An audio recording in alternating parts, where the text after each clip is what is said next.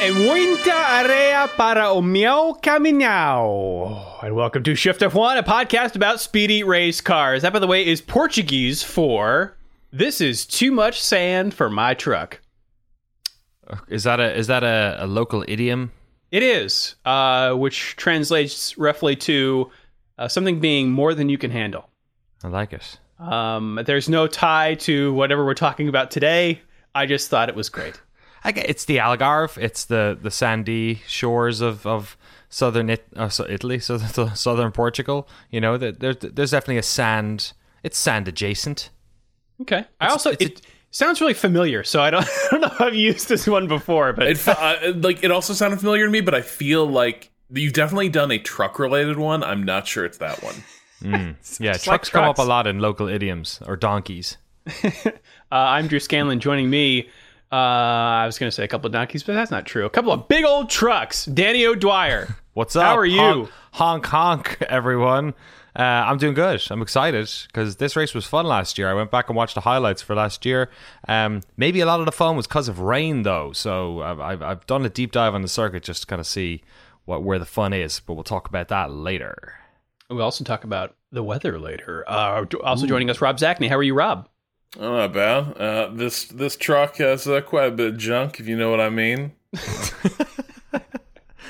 If you are new to the podcast, a very warm welcome. And if you are new to Formula One itself, we recommend listening to our preseason primer episode that assumes no prior F1 knowledge and explains how the sport works and who everybody is. So if you'd like to go listen to that, it is episode 137. Also, the show is supported entirely by our audience over at patreon.com/shiftf1, where every month we release bonus podcasts and videos exclusively for our patrons, covering racing documentaries and films, F1 video games, experiments with other racing series, and a lot of weird things. So if you'd like to support the show and get access to all of that fun stuff, head over to patreon.com/shiftf1 or click the link in the show notes. What's been going on this month, Danny? We have, as many of you know, the second episode of our Drive to Survive goodness is up as well. We'll be closing that out not too soon from now, I think, because we're at the end of April. So if you've been waiting to binge on that, you won't have to wait very long for the third episode. We also have, of course, I did the track walk of Imola. There will be later this week one of the Portuguese GP Portimao, the Algarve. So check out for that. Thank you so much to a lot of people who hit me up and was like, yo, that's also in Project Cars. So I can just use that setup as well, which I'm pretty happy about. Yeah, loads more coming. Oh, nice. And also, sorry. Oh my God, the sponsors that have my head. Gotta keep them happy. Yeah, I know. I mean, that would be my ass out. We'd have to tag in someone else for the podcast if I drop that ball. Thank you so much to, of course, all of our title sponsors: Will Rumpf, Reagan, Jason Kelly, Jason Chadwick, Umberto Roca, Bailey Foote, Abdullah Al-Thani, Sam G, Greg Salt, Circuit Demon. If you want headlights, go check out circuitdemon.com. That was just me ad-libbing. I just like their website. And of course, the love of my life, Mariana. Sounds like a 70s love song when you say it that way. Yeah. It's a classic name. It's like the credits just finished, and now the sitcom is about to begin. Yeah, totally. Yeah. And now, today on a very special episode of Mariana. Well, we have a very special episode for you because we're talking about the pre-Portugal Grand Prix. But before we get to the circuit and all the fun contained within that, we've got the news. Got some news. Maybe you all remember a couple episodes, or maybe even last episode, we were talking about sprint races. This is Formula One mixing it up in qualifying. They're trying to fix qualifying, something that doesn't need to be fixed, in what I guess is a ploy to try to get people to watch on Saturday more and Friday more. I could have argued we would. This is maybe the least necessary season for this in recent memory, because it's actually, qualifying has been pretty great, but I'll take it. Well, so I guess to play devil's advocate here, we have a picture now of what the proposed weekend would look like with sprint races, and the qualifying as we know it is still there.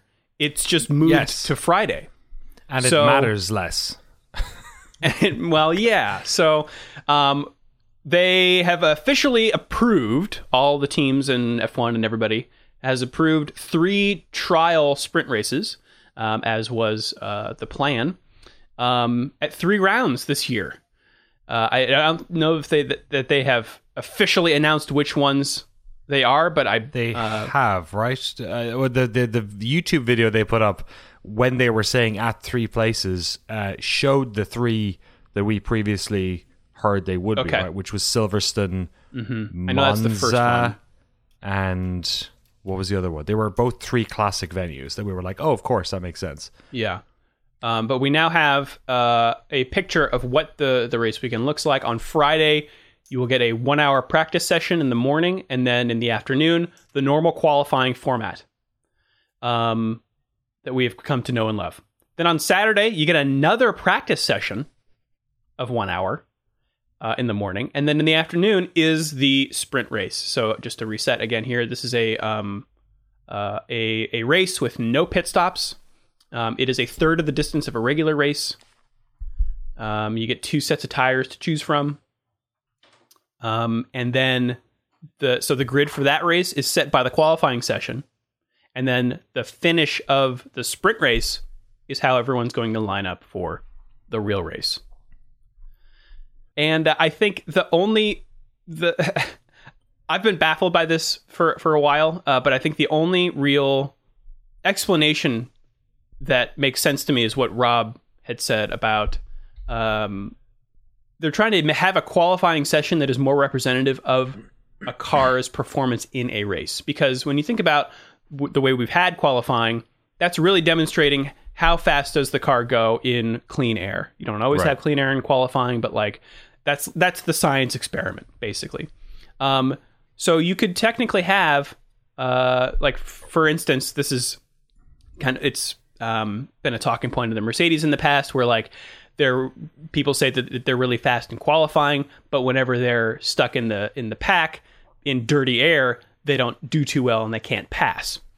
Lewis Hamilton has put that to the test, but that's kind of the theory.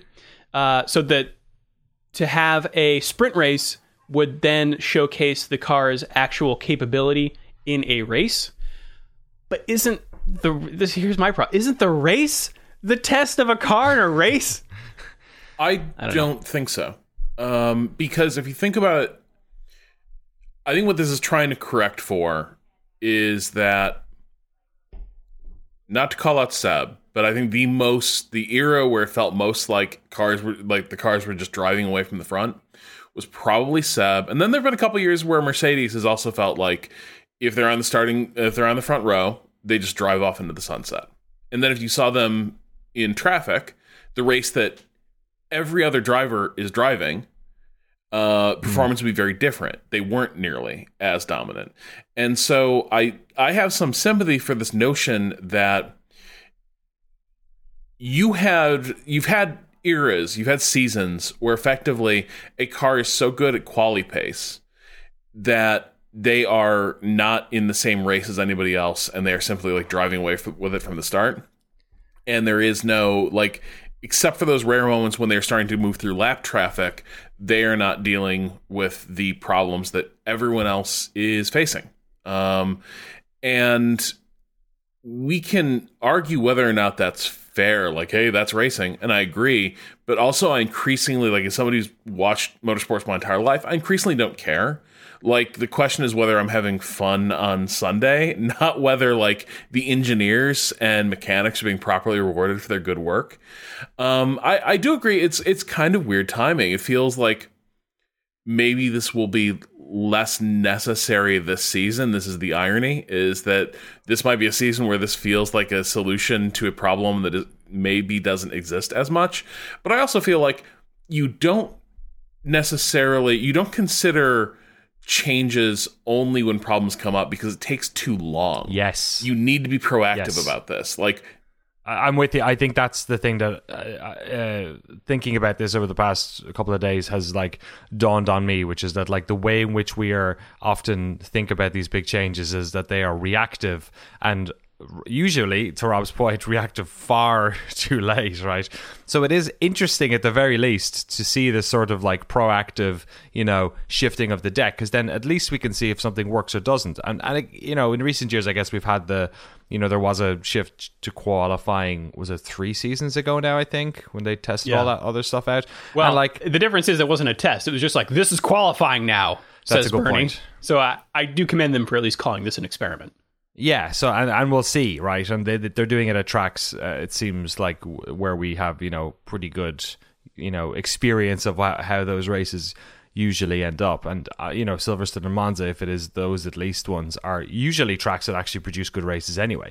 I think I've been enjoying so much Formula 2 recently that I'm just like, yeah, totally, let's have more races. Like even Valencia with the E-Prix stuff that happened this weekend, which we know we'll get into the weirdness of it as well, happened in that first race, but like it's cool to have more races. The one thing I wish is that they were giving more points. I understand why they're not. Really, you want to give them more points? Yeah, because it's only like... That's the other thing. 3, It's 2, 1. 3, 2, 1 for the top 3 finishers of the sprint race. Yeah. They get championship points. And is there something... Yeah, and also... Yeah, so drivers and constructors. I don't know. I wish they... Just think about how fun that would be, right? If suddenly there was one of those mid-pack teams which just gets the tires lit up way faster than everyone else, and in the sprint races was able to like close a gap. I don't know. I just love the chaos. I think they should my dream world would be that they give like a full 25. I think that would be the funniest thing ever, just to like really throw a wrench in the works. Spanner, sorry. Speaking of chaos, even Ross Braun, the F1's managing director of motorsports, says that if we go ahead with sprint races for next year, it's unlikely that they will do them for every race. He says in this Autosport article, quote, "I'm not sure this format would be as successful at Monaco." Which I think is really smart, because it's really tough to pass in Monaco. What are you actually showing here by having a sprint race here? Monaco's the unusual one, because like Monaco is the example you pull where it's like, look, there's circuits where we really cannot race effectively, and I think this is also kind of the tell. Like if you have a circuit where you're like, I don't need to see these guys racing at the circuit more, that probably is an indicator, not with the format, but like some of the venues that F1 tends to favor. So I think that's the other thing is if we're sitting here where it's like, damn, the circuit really depends on like exciting quali for an exciting weekend, that might be an indicator that there's just some issues there. But yeah, by and large, like I think it'd be fun, like having this mix of like doing sprint races. I'll be curious how the target moves over time. How often, like as people get used to this, if it's a successful format, how many races do we end up running sprint races versus how many do we stick to the usual 3-round quali? Yeah, I have an answer on the location stuff as it is now at time of recording. It says Silverstone for sure, 1 European other track and 1 non-European. Yeah, the Autosport article says it is understood that the first 2 will be Silverstone and Monza, but a decision on the flyaway, which has long been expected to be Brazil, will be taken nearer the time. Right. I'll take a second one there. What would be the best place? I'd love Spa. Because, I mean, Monza, sure. I do really like Monza a lot. And Monza's feeling real good after last year's Monza, too. That was particularly fun. Also, they're not very good at qualifying at Monza. They keep messing that up. So it's true. Maybe that's a good solution there. Yeah, no, that addresses the Monza problem. Yeah, I mean, I think Interlagos could be fun. A sprint race in sort of that slightly tighter, smaller circuit could be fun. The experimentalist in me, I kind of want to see them do this in like a street setting like Singapore or something, where it's like, look, can this make for exciting action and slightly trickier, more punishing circuits, or would it just be, well, shit, now our qualifying sprint race had a bunch of safety cars, so that sucked. Yeah, okay, I think my concern is that like we'll just get the same thing that happens in races, in the sprint races, and it won't change anything. Like Mercedes will qualify high or Red Bull, and then they'll start the sprint race and go away. and then start the real race and go away. So my worry is that they'll just be too conservative in the sprint race. If there's not enough points on offer, then really it's just an like the Pro Bowl qualifying session. Right? The Pro Bowl. Okay, the Pro Bowl they do, is it right before the Super Bowl with the non-Super Bowl players? Is that right? Yeah, and no one wants to get hurt, so right. they don't play very hard. Yeah, but okay. Yeah, exactly. But you could do that in football, and it's fun. I think here's the thing, though. I actually kind of like that could be a problem, and I suspect what you would start seeing is like if it started to go bad, some of the more powerful teams with better prospects in the races might start getting a little more like antsy about the format. But I would be real interested to see the risk reward calculation like that Mercedes is employing versus like Alfa Romeo, like where Giovinazzi's really good at starting races. And so, you know what? If somebody wants it more in that qualifying race, good point. Fuck it. Good point. You're right, because you'd need the entire grid to be lackadaisical for it to be boring. Whereas you're right, all you need is one or two of them to go, nah, man, I'm getting on the front row this week, or I've never, or like, I wonder how this benefits maybe the Williams, or cars that are going to struggle. Like you said, yeah, Giovinazzi, right? They're really having trouble in qualifying this year. So at least, associated with their race pace. So yeah, it's going to be strange. I'm looking forward to it though. More racing is better, I think. And if it works, it works, and if it doesn't, it doesn't. Yeah, I think I'm coming around to it. I don't know. We'll see on July 17th. How about this? I have an idea. Endurance race. Spa. One driver per team, and they like swap out, or maybe they just one pulls in and the other one goes. If only the cars were set up for endurance rather than just running for exactly 2 hours and then falling apart. Imagine headlights in an F1 car. Oh, it'd be cute. little old school headlamps. There just is not a lap. There's no lap count. It's just like whoever is the last running. Yeah, exactly. Yeah. And so it's like a 3-hour race derby. instead. Yeah. Well, speaking of, let's talk about Formula E. If you have not seen the races this weekend, maybe skip ahead a little bit. I'll put some timestamps in the show notes so we don't spoil you. But there was this bears talking about Danny. Yeah, I thought it would. We try and not talk about a lot of this stuff. The week of, maybe we'll chat about the Indy stuff as well, because there was a lot of good racing happening, not in Formula One this weekend. Some of that was happening at Formula E, but some nonsense was happening. So you may have seen there was it was a 2-rounder at Valencia, which is interesting because this was at a circuit which Formula E has never done before, and was already under some sort of criticism before the end of the race and prior to the race, because although they put in some like fake corners here and there, there were long straights and longer turns, and the drivers were having to do quite a lot of energy saving during the first of the two races, round 5 of the Formula E season this year. The other thing that happened, which is that they had 5 safety cars in the first race in round 5, in which a lot of drivers were getting beached in the gravel. Something that doesn't really happen in Formula E races. Usually, they're pretty tight street circuits and cars. There's no gravel, it's just walls. Exactly, it's walls, and they either get pushed out of some little magical door that opens up, or they get craned. They do get safety cars in FE, but like not 5 in a race. And the thing it was a wet race, so right, people were skidding off all over the place. Yeah, and they're just simply not used to having runoff. Like, it's just not how they drive. They'll hit the wall. They're not, and they do hit the wall a lot. But it's kind of like Indy, where you can kind of hit the wall a bit more, and your car doesn't fall apart. Whereas in F1, if you smell the wall, your fucking wing falls off and your wheel flies through the air. So, it was just like not really a great fit, first of all. And then the other thing that happens is that whenever a safety car happens, because of the format of Formula E, which is like you drive for 45 minutes or you drive for a certain time, and then they add a lap. Basically, once you cross the line on the 0, that's the final lap. So it's like 45 plus 1, right, for Valencia. But because of the nature of that, the way that they manage safety cars, where the cars are still going, the clock is still going. It's not like injury time in football or something, soccer. they basically they take a chunk of the allowable energy from the car away from the drivers uniformly, and this could be anywhere between, I don't know, I think it's like 3 and 5 kilowatts or something like that. Yeah, and do they do that because like if you're running an electric car behind a safety car for a few laps, that means when you go racing again, you don't have to do any energy saving, and so there's no longer any challenge to it. Is that why they dock usable energy under a safety car?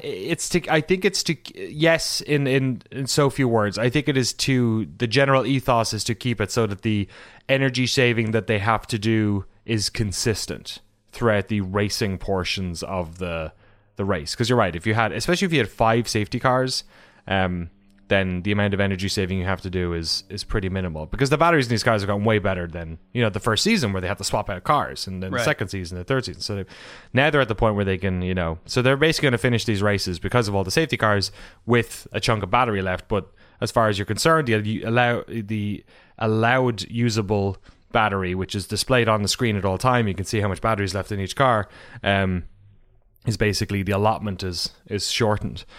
So the problem here is that the final safety car that happened very close to the end of the race. And obviously the longer time you have between, this allotment being cut off and the end of the race, then the more you have to, literally do the math, right, to figure out how much energy you have left.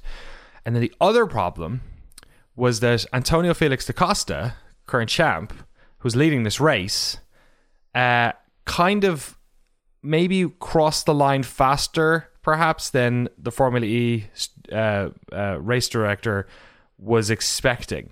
There was 15 seconds left, so when he crossed the lap, so that it wasn't the final lap. Oh, so okay, there's 15 seconds left on the clock.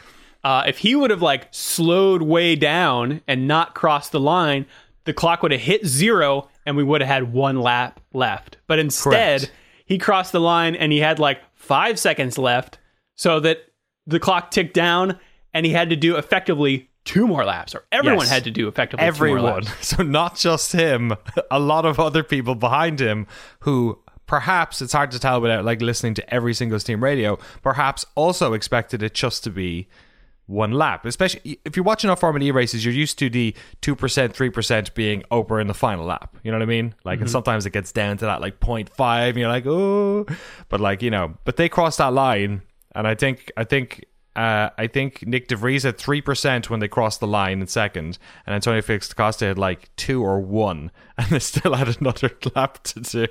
So this was the checkered flag when they were expecting the end of the race to happen 1 lap later. The commentators were like, oh no, this is the nightmare. So what basically happened was that 9 of the 24 cars finished the race. Or at least were classified. They all finished because they all technically had battery. Yeah. Exactly, because they don't literally zap the energy out of the cars. They just they only have a certain amount of usable energy. So a couple of the cars at the back realized and kind of started swimming a little bit to try. So because by the end of the race, to get in the top 10, all you have to do is finish. So they were all backing off. So they were Nick De Vries's race engineer was just saying you don't have to worry. You don't have to he's not, whoever the person in second is not don't defend fighting you. Yeah, you don't have to. You're fine. You're fine. And it almost happened in the second race because Jake Dennis won round 6. I think his first win with just under 2% remaining in his car, but it was kind of hit or miss there too with some of them. So it was just kind of a nightmare scenario where you basically had this particularly difficult track to where they were coasting a lot. They felt like they weren't really racing all that much, and then unfortunately they took out the power allotment. So in retrospect, I think a lot of the drivers were it would have been way cooler if you had let us use way more of the energy at the end, because then it would have been a sprint, right? We've loads of energy, let's go. We've 2 laps of flying, but in the end it just was this sort of I don't get that part, because in so I've been watching more Indy, and we'll talk about it in a minute, but in series where there's still fuel allotment, for instance, F1, this comes up too, where it's hey, we ran a bunch of laps under yellow, bonus, you can now run full tilt a bit more than you originally planned. So Like, I don't know why you wouldn't want that for Formula E. Like, damn, you know what? You know what Formula needs? It needs these cars to slow down. Ooh, boy. Let's better keep conserving energy. Like, no, let them out. Yeah. And Formula E's like statement after the race was like, you know, it was a mistake by the car in front and all that. But like, something tells me that like the 15 seconds that was there, and I mean, 15 seconds isn't, you know, that's a lot of time in racing, let's be honest. But like, I do wonder if whoever was making the call with the safety car, they must have known that this was either a 1 or 2 lap scenario. So, and it's at their discretion. Like, the amount of energy they take off is within a window, right? And it changes based, of course, on lots of things, including how long the safety car was. So I think the way they do it is like 3 to 5 kilowatts per minute or something of the safety car being out, or I couldn't tell you. God, it's probably per second. I'm so bad with mathematics. But they have a window, but there is a certain amount of discretion allowed there. But yeah, you're right. This just seemed like it was just kind of embarrassing too. I thought it was hilarious. It was like the dream ending to a Formula. This felt like the first season of Formula E, where just like anything could happen. Like somebody loses a race because they couldn't get their seatbelt on fast enough. Yeah. You know what I mean? It was like, yes, we're back here where nothing makes sense. But it was a bit silly. I just think they shouldn't go to circuits.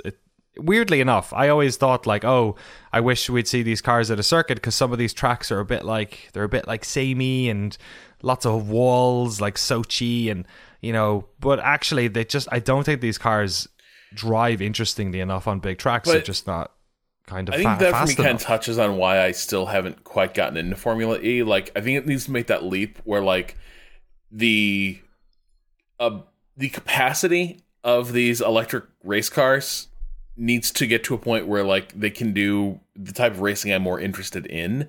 This more like circuit course, because I've never been particularly moved by the slightly claustrophobic street course. I think hard right angle turns can be a little bit boring if you've got a bunch of those. So I think for me this is also kind of an indicator of Formula E's got a little bit more I think it needs to do before it's, I think, going to be a decent alternative to the type of motorsports that a lot of like traditionalists like. And I don't know. Yeah. Well, we'll talk about here, because here's my theory. It's actually the next story, so I think this ties to this. So Red Bull, after years of saying they wanted no part of running an engine program, they've inherited the Honda program to an extent, because like the Honda spec engines they're running now, they're going to take over like custodianship of development on those. But the thing that they've been very clear about, and this is why they've been so emphatic about this coming engine freeze, is that they didn't really want to have to stand up an engine program, and they didn't feel they could overnight if like they were going to keep developing on these engines until they are replaced in, I think, 2025. But in 2025, there will be new engines. And Red Bull appears to have finally just sort of given up the ghost, and probably a smart move, given the program has been dogged for about 10 years with issues relating to getting power units they're happy with, and having those being developed out of house. They just started construction on a major new engine factory and lab at their Milton Keynes headquarters. And so it's going to be an equivalent or near equivalent division to their chassis manufacturing.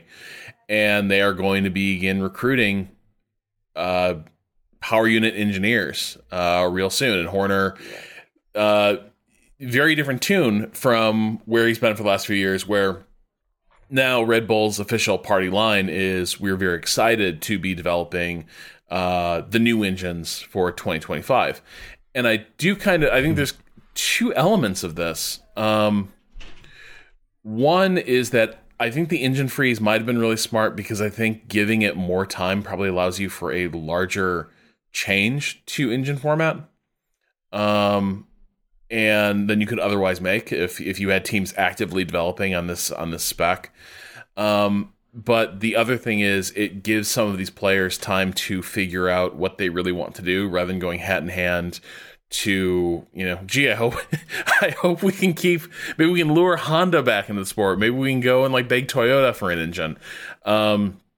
Red Bull kind of being able to seal up this Achilles heel where they've never been in charge of their own power unit is probably good news for the fight at the front, but it does make me more curious what the 2025 engines will be like. Yeah, that's wild. I'm very the engine freeze thing kind of felt like throwing cold water on things a little to me, but the prospect of a Red Bull engine in 2025 is exciting. It could go in so many different directions too. It's like, and it seems like every year there's something exciting to look forward to for the next few years. You know what I mean? Like between drivers and the changes in the regs, and even these tracks during these nightmare times have at least spiced up some of the enjoyment. So I'm so scared for them. I think they could. This could totally go in like the wrong direction, but I don't know. They seem like an astute operation that tends to at least, I think it's going to be so interesting to see how they balance the fact that they are still so wedded to like petrochemical industry as a sport. They're still so tied to like gas extraction versus the fact that automotive engineering is moving away from that entirely. And we talked about this a little bit, where they're like biofuels will be the way forward. I think by 2025, they might not be. And so like, I'm very curious how aggressive they end up being in 2025 with laying out the balance of like fossil fuel driven or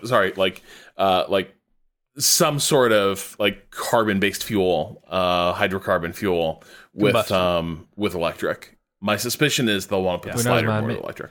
Maybe President DeSantis will all be about that petrol. Who knows which way?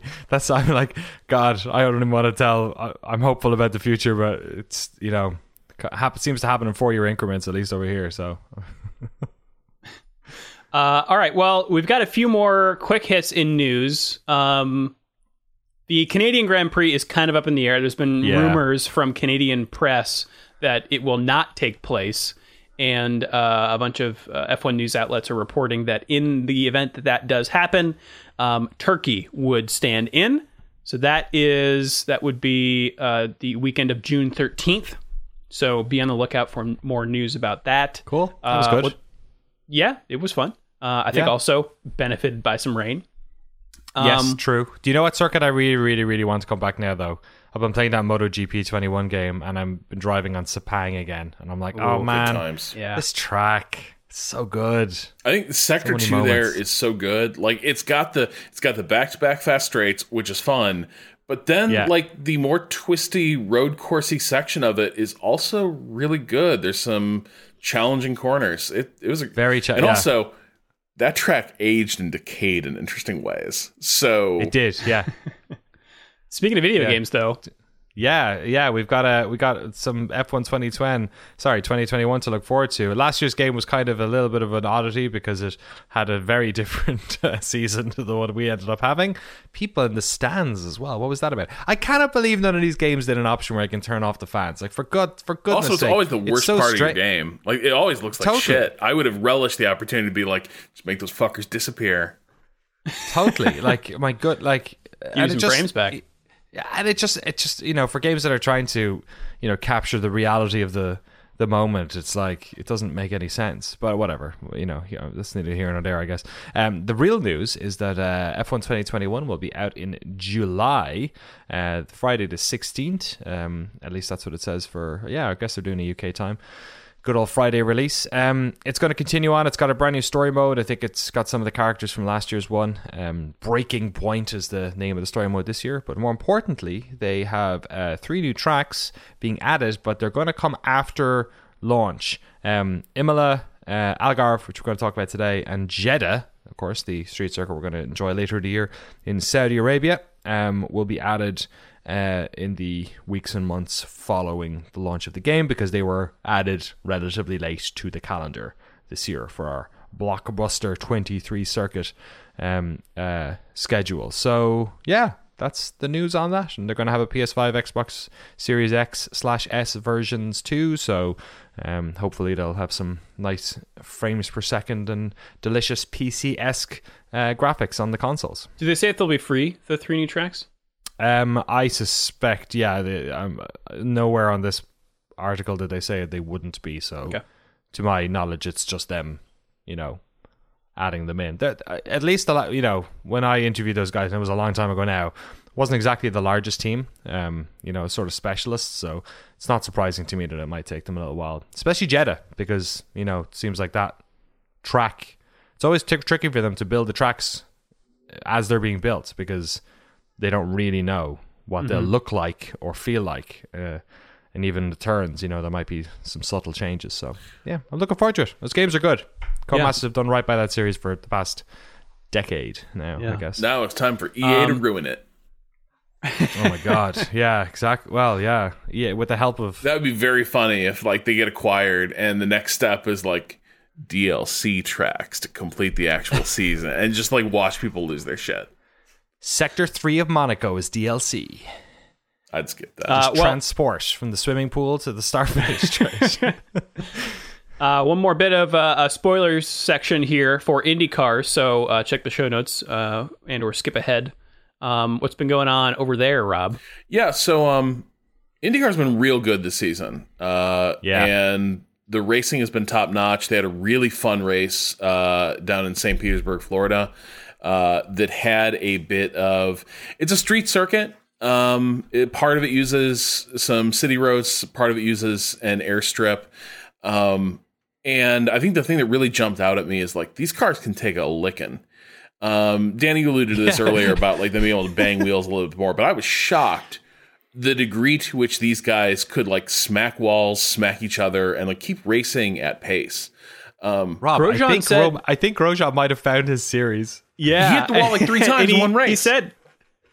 He said after the race, it was the most physical race he had ever done. Wow, that's cool. Oh, yeah. So Colton Herta ran a beautiful race and won it pretty handily. He didn't run away with it. He had to defend that position pretty much the entire race, because once safety cars started coming out, his lead disappeared. And so the last 20 laps, he was constantly in defense mode, I think against, might have been... Was Joseph Newgarden right behind him? I can't remember. But he was under pretty constant attack from these safety car restarts. But it was a dominant performance, and yeah, he got out of the car and he was just physically shattered. Just said it was just a brutally tough race. But at the end of it, Mario Andretti was sort of making the comment that this guy's F1 quality. And his point was that it's strange that F1 doesn't seem to have much of an interest in creating an on-ramp for an American F1 driver. And he sort of called out, he said, Colton's 21, so it's a great time, and I realize the lack of testing and license restrictions, but I mean, that Russian kid gets a super license, and the guy who's at the very top level over here can't get one. There's something wrong here. And so Mario putting Mazepin on blast is very funny, but also it did. I think to a degree, IndyCar probably has an embarrassment of riches when it comes to great racing drivers right now. It's if you want to see good drivers having a good go at each other, probably Indy is the series to be into. But yeah, there is this younger generation of really first-rate IndyCar drivers, Colton Herta being one of them, that you can have a great career in IndyCar, but it is kind of surprising that because the driver development programs in F1 seem so deterministic about the talent that even filters up into the sport, that it feels like the already rickety ladder that existed in F1 20, 30 years ago between American motorsports and F1 totally kicked away. And I think Mario is probably right to be sort of flagging this as a bit of an issue because it's cool having F1 be a nifty subculture here in the US. I enjoy it. But at the same time, Haas is not a real American team, and barely Certainly a real not F1 anymore. team. And yeah, there's a distinct lack of like U.S. racing series talent having opportunities to get in there. And I think that might also end up being true of like Patricio Award from Mexico, where like you got these guys proving they got it in open wheel racing, and it just isn't there for. It's gonna feel even weirder if like the plans for F1 to have 3 races in America by 25, I think, is what I heard in an interview recently. It'll stand out even more, because it does stand out when you go to a place like Austin. Did we talk about Miami? We did last week. We Okay. talked a little bit about it. We didn't. I don't think the render was up yet. It looks fine. Whatever. Looks a lot like St. Peter's, like in terms of just vibe. Pretty normal stuff. But yeah, are they planning on doing 3 American races though? That was I was in an interview I saw. They did like it's another one of these F1 YouTube videos where they were in. I forget who it was. It was one of the F1 execs, and they were asking questions. Because I've also seen some things where it looks like they might be looking to play hardball with Coda again, which I think would be a huge mistake. But yeah, I don't know. We'll have to see. It's there's no shortage of races to go to, and NASCAR's back up and running as well. We got Joey Logano doing backflips over Bubba Wallace. There was a whole. It's been a lot of racing happening recently in the States. So it's yeah, I don't know. We haven't been in F1 in a while though. Yeah, let's get to racing in Portugal, Benny. Sure, Autodromo Internacional do Algarve in the region, I think. Well, it's the Algarve region, but Portimao is the little town there, or city, that we've it's kind of like an Interlagos name we've been giving it. Yes, this was first used in the modern era in F1 last year. It was it's a known quantity, this track. It's in other race series. Mentioned last year, a bunch of the drivers last year who had raced in Formula 3 in recent years knew the track relatively well because it was part of that series. But last year was kind of the first time that we got a real swing at it in for F1. It's a 66 lap race. Lap length is 4.6 kilometers. Race distance 306. The record held by Lewis Hamilton since last year is 1:18. So it's a minute and 18, but it's got 15 turns on it. So this one is if you have a pain in your neck, stay at home, because this one is a real difficult one for the drivers. The other aspect is that it's incredibly undulating. It goes up and down all the time. Sector 2 is just like a little roller coaster, and you can see especially from the trackside cameras, there's a lot of shots of F1 cars disappearing over hill crests or diving down into bowls. I bet this is loads of fun on a motorbike. It's a real, scoopy sort of up and down track. So it's quite technical as a result. Last year we were sort of concerned going into it that the main overtaking spot seemed to be turn 1. There's 2 DRS straights here. One of them is very short. It's reminiscent of sort of the Sector 2 Bahrain DRS straight that's in the middle there, where it's not particularly long. But last year, and there was rain, but even when the track started to dry up and the rain went away, we ended up having these multi-turn battles here, where you would have somebody perhaps overtaken to turn 1 on the DRS straight relatively handily, because it's quite a long straight. But because of the speed of turn 1, it's not like a China or, a lot of these tracks where suddenly you're into a hard braking zone and you can keep your position. Turn 1's actually fairly fast, and it enters another turn, which is also a right-hander, which is also fairly fast. And then at the end of that is a kind of almost like a hairpin right-hander, which is also fast. And if you can keep around there, we saw battles go all the way to turn 5, and some of them go all the way to turn 7 or 8, where cars weren't getting away from each other. And the track is kind of wide enough to permit that. So it'll be interesting. We did have some, the latter part of the track, is quite up and down. So I think you see less overtaking moves around there just because drivers are unsighted quite a lot.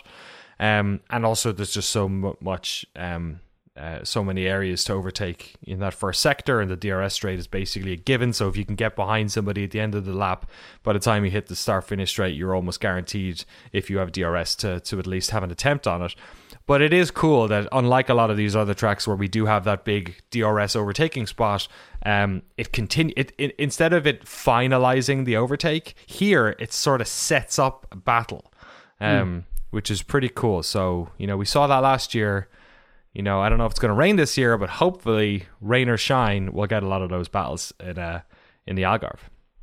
Awesome. I'm really looking forward to this. It's just such it's one of those tracks that's just a pleasure to look at. I think because of that undulation, like someone in our Discord last year described the start-finish straight as a mesa.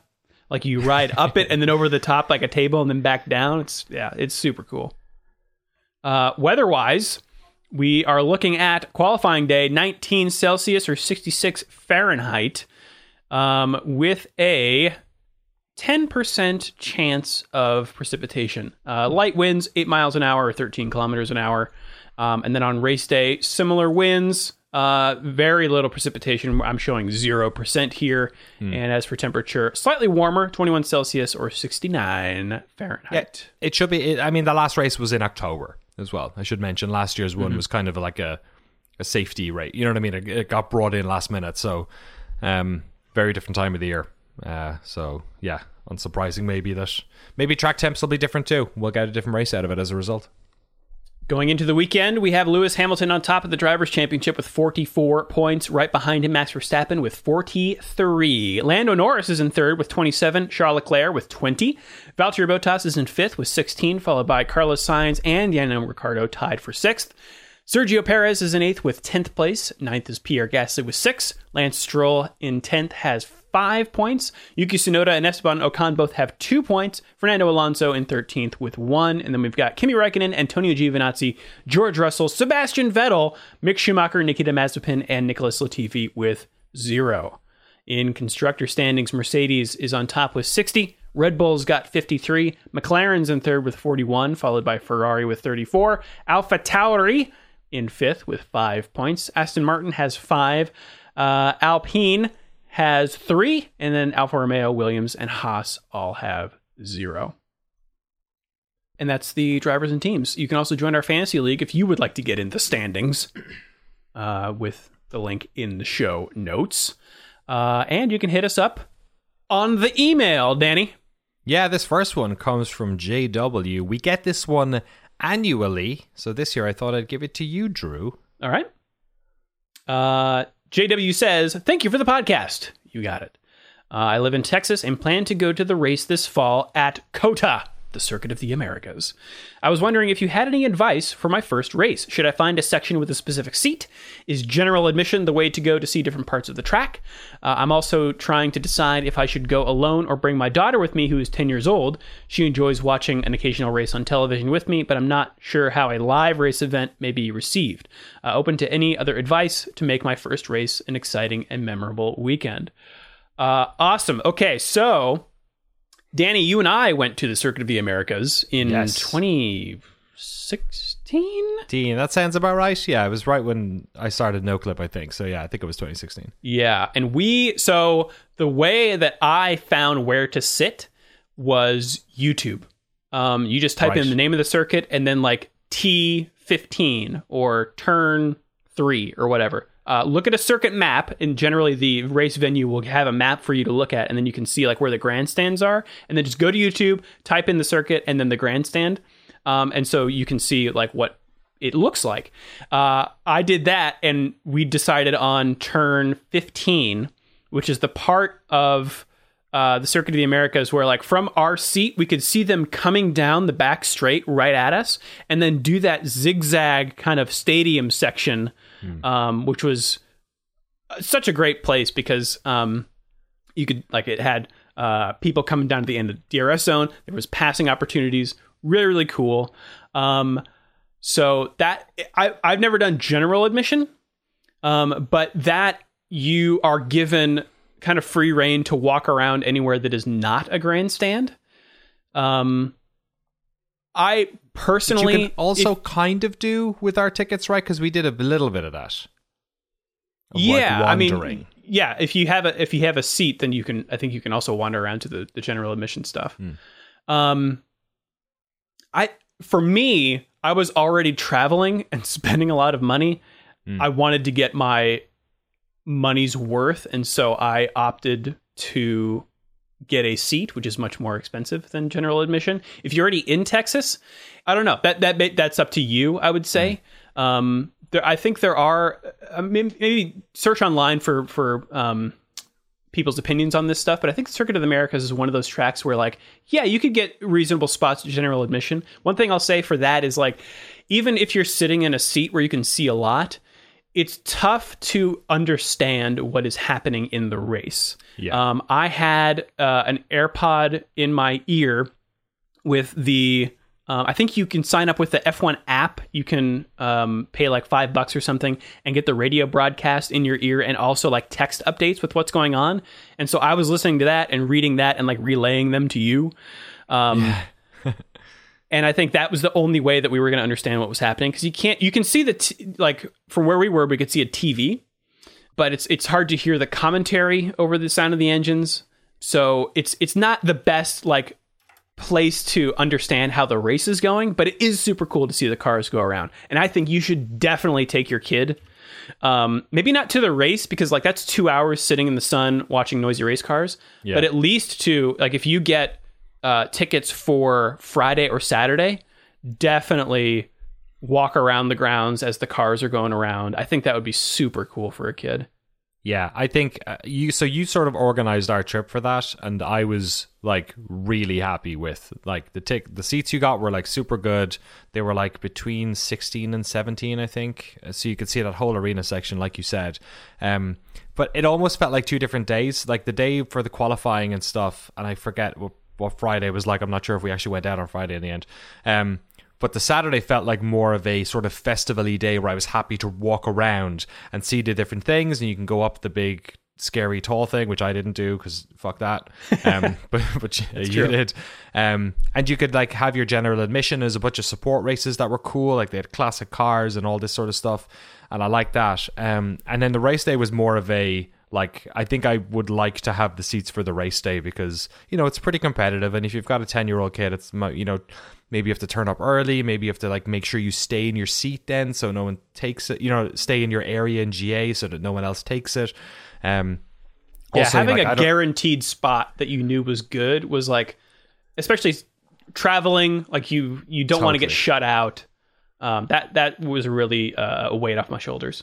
And there was stuff to do outside of the racetrack area, but like not that much. A lot of it was like buying expensive shirts and things of that nature. So it's not like, you know, going to a theme park or something where there's like lots of different other things going on that you can enjoy. So yeah, I think the Saturday might be more fun because you can sort of have an a la carte race experience. But yeah, 2 things that stand out to me, at least when I think about my kid. My daughter's only 3 years old, but like having somewhere to sit down for kid is like super important. And like Drew said, like I've got pasty Irish skin, man. That was a lot of sun to take in, you know, over the course of a whole day. So I was like lathering myself up, and there's no protection in the Texas sun, you know, when you're sitting in your seat. Like the stands aren't covered, so you know that's another consideration. But definitely do it if you can. It was a lot of fun. Hopefully there's another Taylor Swift concert on this year so she can enjoy that too, because we sure as hell enjoyed it last time. Oh yeah. I am curious if you're like, I'm going to burn through all my data. You're like, could you get a decent feed off F1 TV, off mobile? Oh, I doubt you'd even get Imagine us all just sitting there with the iPad out, with Pit Lane channel up, and we're watching the cars go by. You know what it's like trying to like get your emails at a music festival. That's probably the truth. Yeah, it's like, yeah, it's real rough. Rob, do you want to get this one from Madison? An interesting concept. Yeah. We don't need sprint races. We need chaos. Good subject line. Hi, guys. Hope you're well. First, I should disclaim that this is not my original idea. I am merely passing it on should some more powerful beings who can actually make it happen overhear the podcast. What if, instead of sprint races, which are already gathering controversy like a giant dirty snowball despite not even seeing any track action yet, the FIA introduced something similar to Fan Boost in Formula E?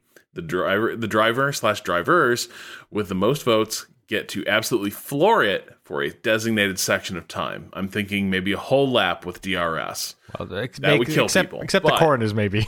Yeah. Except it's not the fans who vote, it's the drivers. Ooh. They can't vote for themselves or their teammate. And at the end of the race, it's made public who voted for who. Imagine the scenes in the post-race press conferences.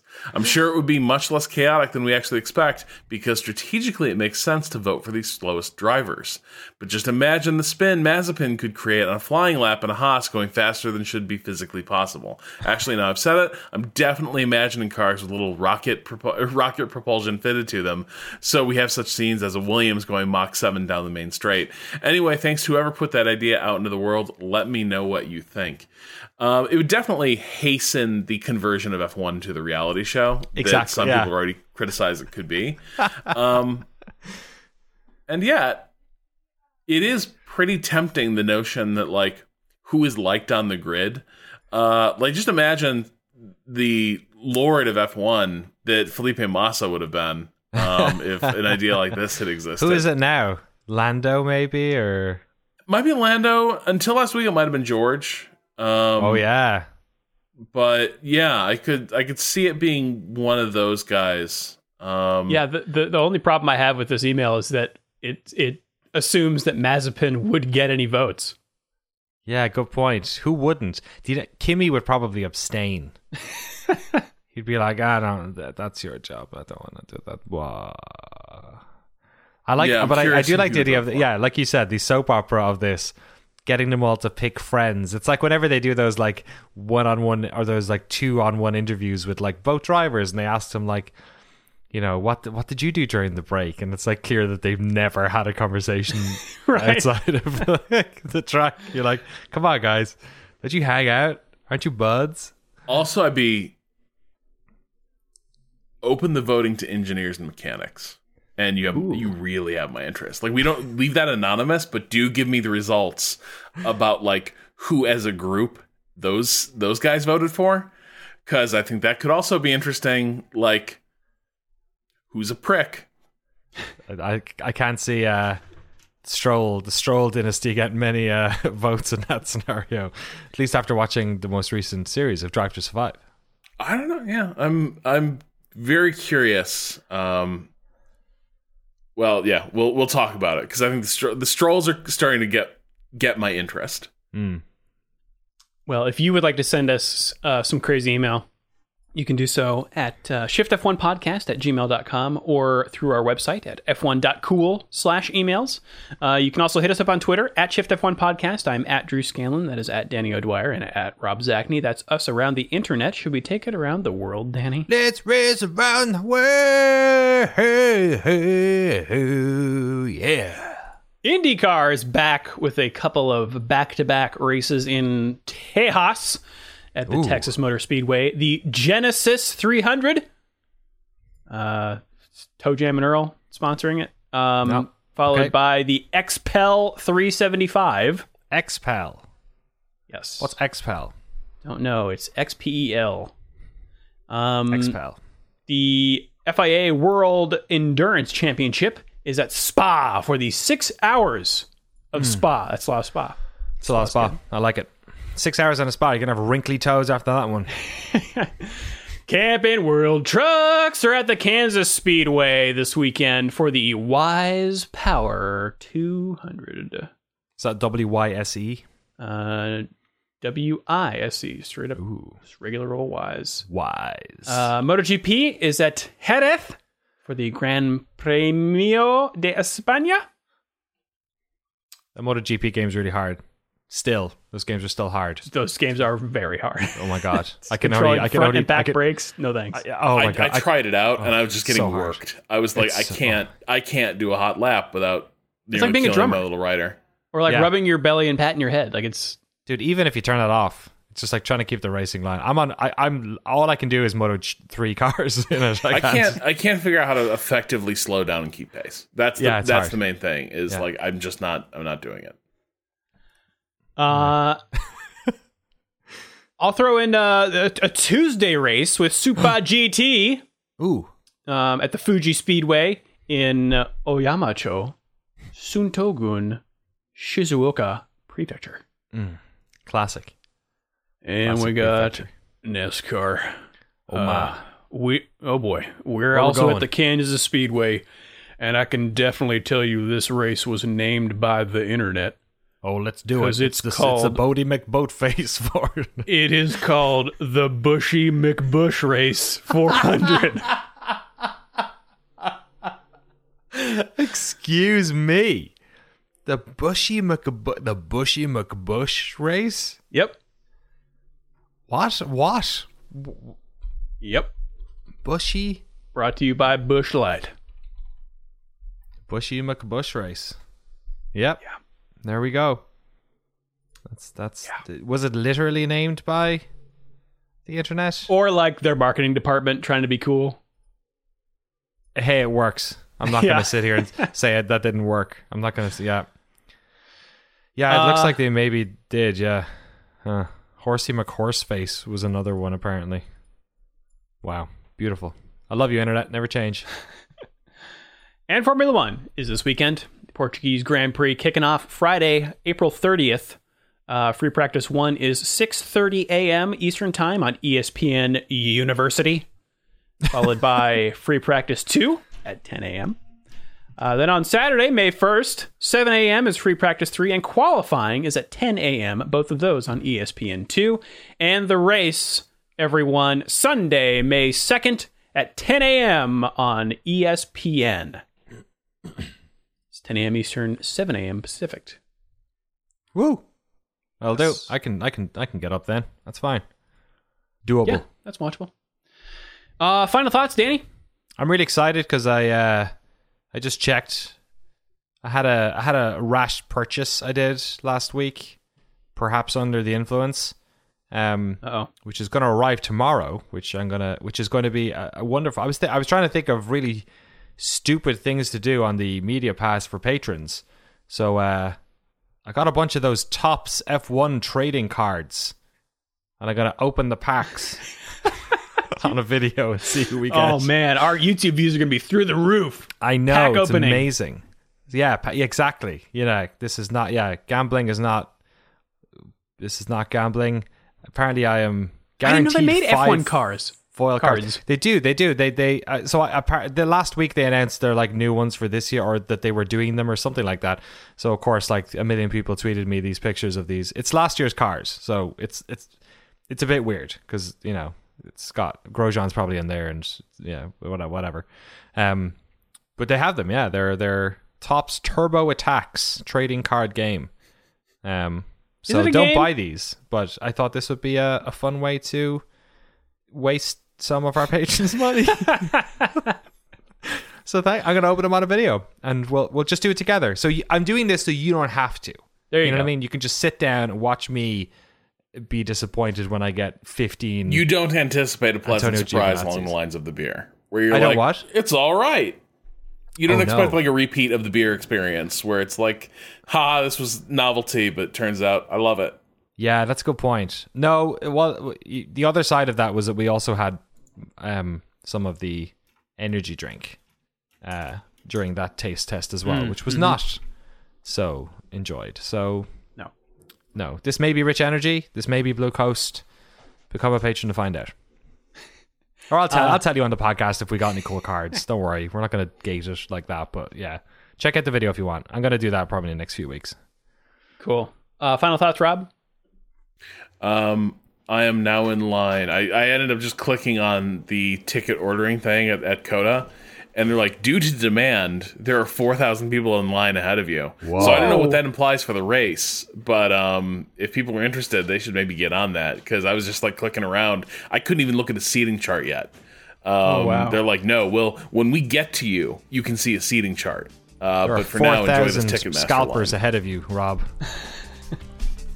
God, I would be so pissed having to pay scalpers prices to watch my F1 race. It's already very expensive.